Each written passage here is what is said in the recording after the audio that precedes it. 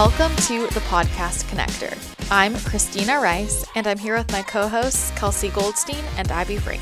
We run the Podcast Connector, a service that connects podcast hosts and aligned guests, like a dating service for podcasts. Each week, we'll bring you behind-the-scenes stories and tips about the podcasting world, while also introducing you to some amazing people in health, entrepreneurship, spirituality, and personal development. If you'd like to get booked on podcasts or get connected with aligned guests, head to thepodcastconnector.com. And don't forget to connect with us on Instagram at thepodcastconnector. Let's dive in. So Abby, we were just talking about all the things we didn't expect to pop up when we first started working for ourselves. And I think it's a really interesting conversation because as amazing as it is to be your own boss, there will always be things that pop up that I feel like you don't expect until you are forced to deal with them. Like I feel like you can never be prepared enough for that switch. And so, I kind of want to dive in and see what for you were some of the biggest things that took you by surprise when you started your own business. Yeah, definitely. When I started my own business, I was in like some paralysis because I was so panicked and I was like, oh my God, I need to be legally covered. I need an accountant. And I just felt so overwhelmed.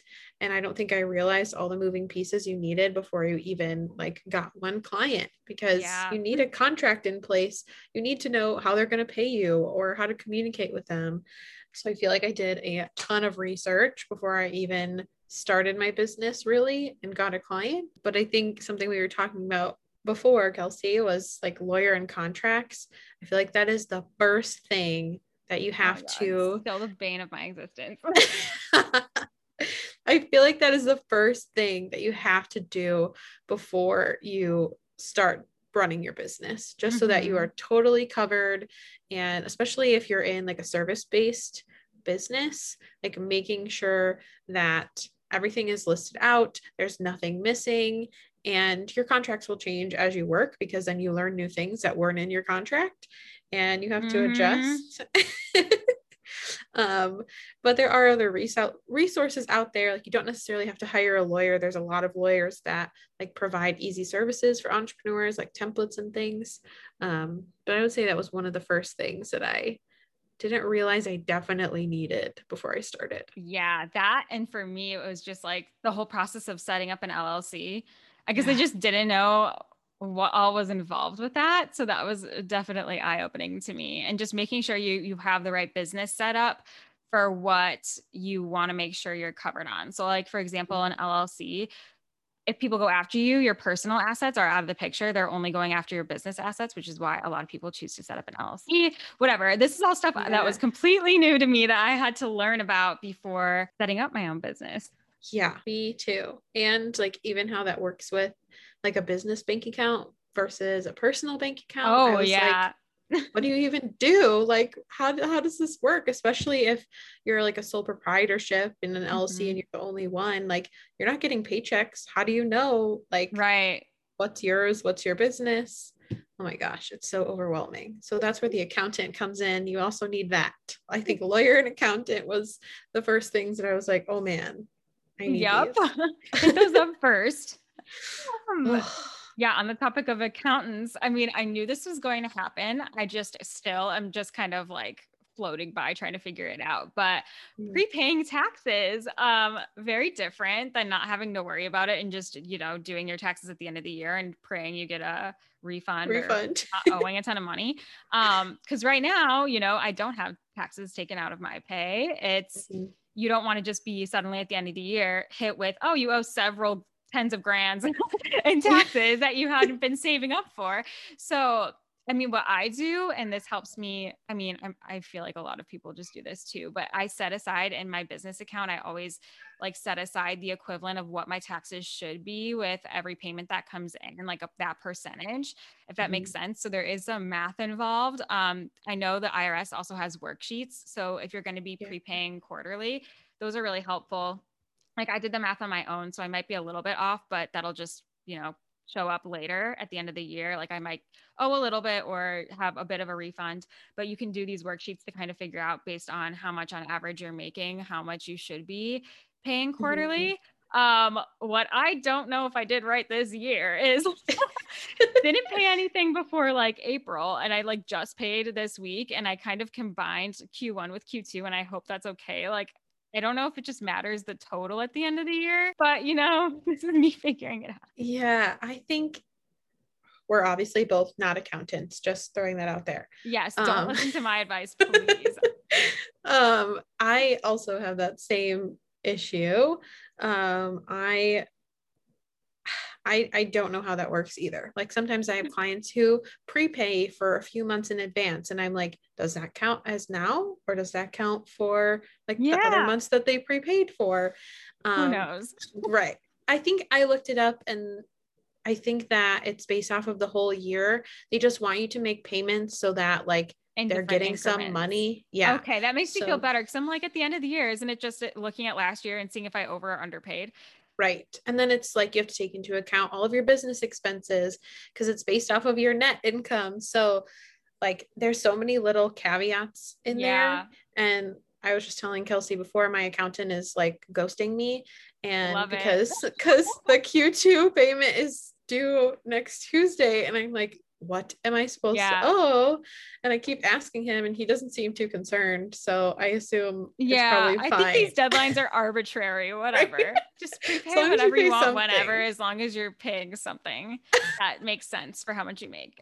This is my professional advice. Just kidding. Please consult an actual accountant. So this is still clearly a learning curve for me. But on the topic also of taxes, one thing, obviously I knew you could business expense certain things, but I will say I was surprised by how much you can expense. Like, I didn't know you could expense your office, like, according to the square footage. And I didn't know you could expense certain apps. Like there were apps and things that I felt like I needed that I just held off on getting. Cause I'm like, I don't want to pay for that. And then I'm like, oh crap, I can just expense that. Right. Or like trips. Like if I was going to go meet up with the client, you can expense that. So I was pleasantly surprised by what I could expense, because to be honest, at my old job, even though it was a corporate job, there were things that I still had to like, that if they just didn't want to pay for, I had to pay for out of pocket, like my new laptop. And I was like, oh crap, what? Wow. So I'd always just been in this mindset of like, it's coming out of my own pocket, I guess. And so it's nice to see that there is a surprisingly long list of things that you can get reimbursed for you. So I would look into that. If you're an entrepreneur and you don't have like a full comprehensive list of all the things, there might be some things on there that you're like, oh, cool, I can start doing that. And actually like it comes out of your paycheck initially, but at the end of the year, when you do your taxes, it cancels out. So I'd say look into that.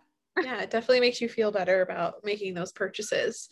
I used the free version of Voxer for years, and then I just recently was like, I'm gonna get Pro. Just thinking of doing that. Yeah, I upgraded my Canva. I was like, why am I stuck using these crappy free graphics? Like, oh my gosh. I would say those are like my big two. Canva and Voxer. Like updating to Pro is a game changer, and it's not that expensive.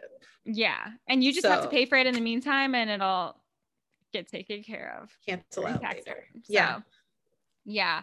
And I just have like those expenses come out of my business account too. So I don't really like see them anyway.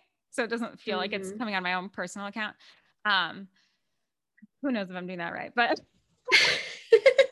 I'm assuming yes. It's just easy to, and on that note too, like make sure you keep track. Like, again, this wasn't necessarily a surprise to me, but I guess I just didn't think about how involved it would be, but keeping track of all the expenses like has to be a huge priority.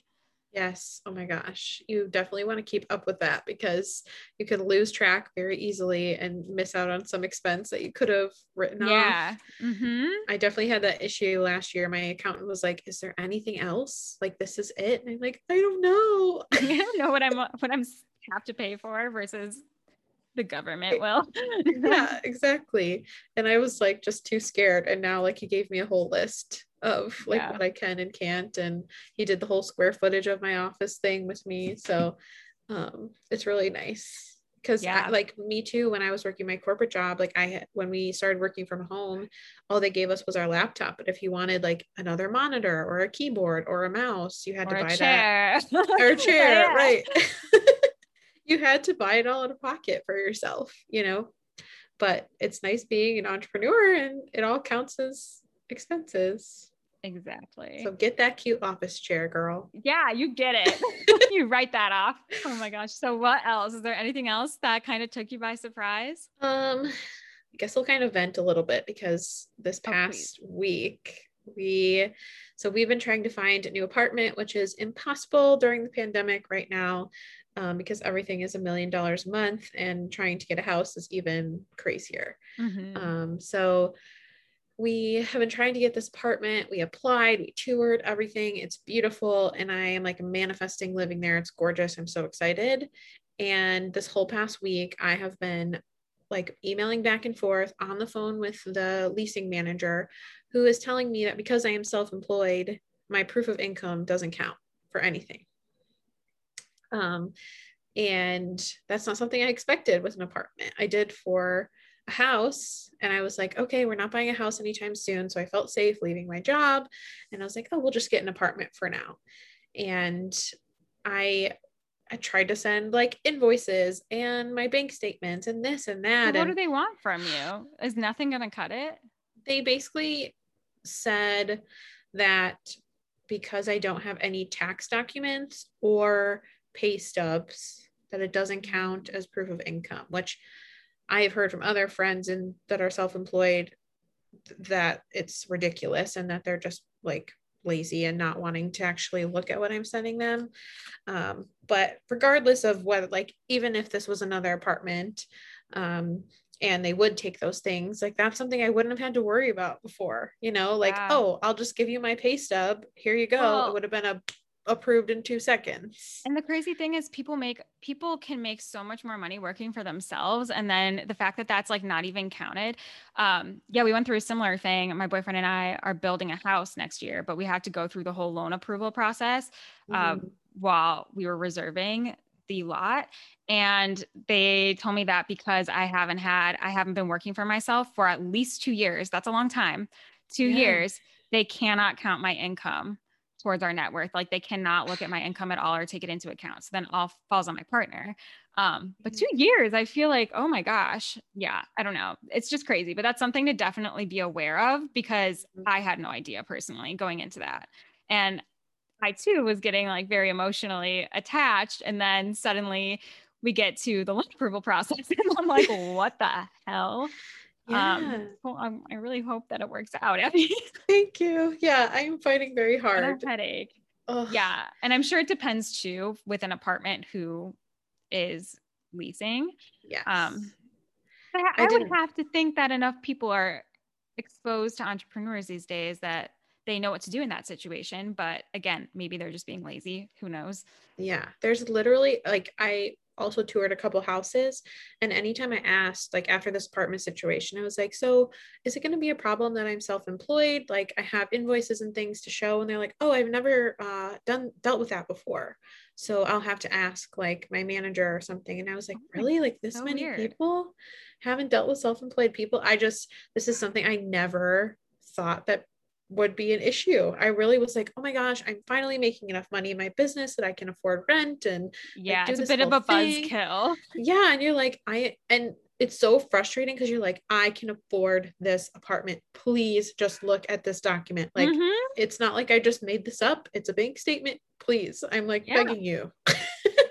Gosh, so frustrating. Yeah, but that's definitely something I didn't expect. I knew about the house thing just because I had people who told me that before. But the apartment side is something I did not expect. But like you said, not every apartment is going to do that. We lived in a previous apartment that basically ran a credit check and that was it. So it might not be all the time. But like you said, keeping track of your expenses and income and everything, and like even if it's a Excel sheet in Google, like keep track of it so you know where you're at all the time. Yep. Got to stay organized. That's key. Yes. I think that's it for me, but we'll see what pops up for me as the year goes on. Anything else from you, Abby? I think those are the big things. Don't be discouraged as an entrepreneur. I know it's overwhelming with all of this, but you have just do your research.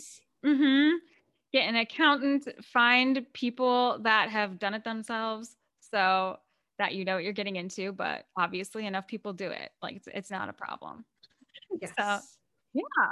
You heard it here, these words of wisdom. Thanks again for joining us for another episode. And make sure if you did like this episode that you share it. Be sure to follow us on Spotify, Apple Podcasts. Give us a rating and review if you feel called. We would love the support. And we'll see you around, and we'll see you for the next episode. Bye. Thanks again for tuning in to another episode. Don't forget, if you want to get booked on amazing podcasts, or if you're a podcast host and you want to get connected with some incredible guests, head over to thepodcastconnector.com to learn more about our service. If you enjoyed the show, be sure to leave a rating and a review on iTunes. It truly means the world to us. And extra points if you take a screenshot and tag us on social media so that we can see that you're listening. Thanks again for tuning in. Have an amazing rest of your day, and we will chat with you again next episode.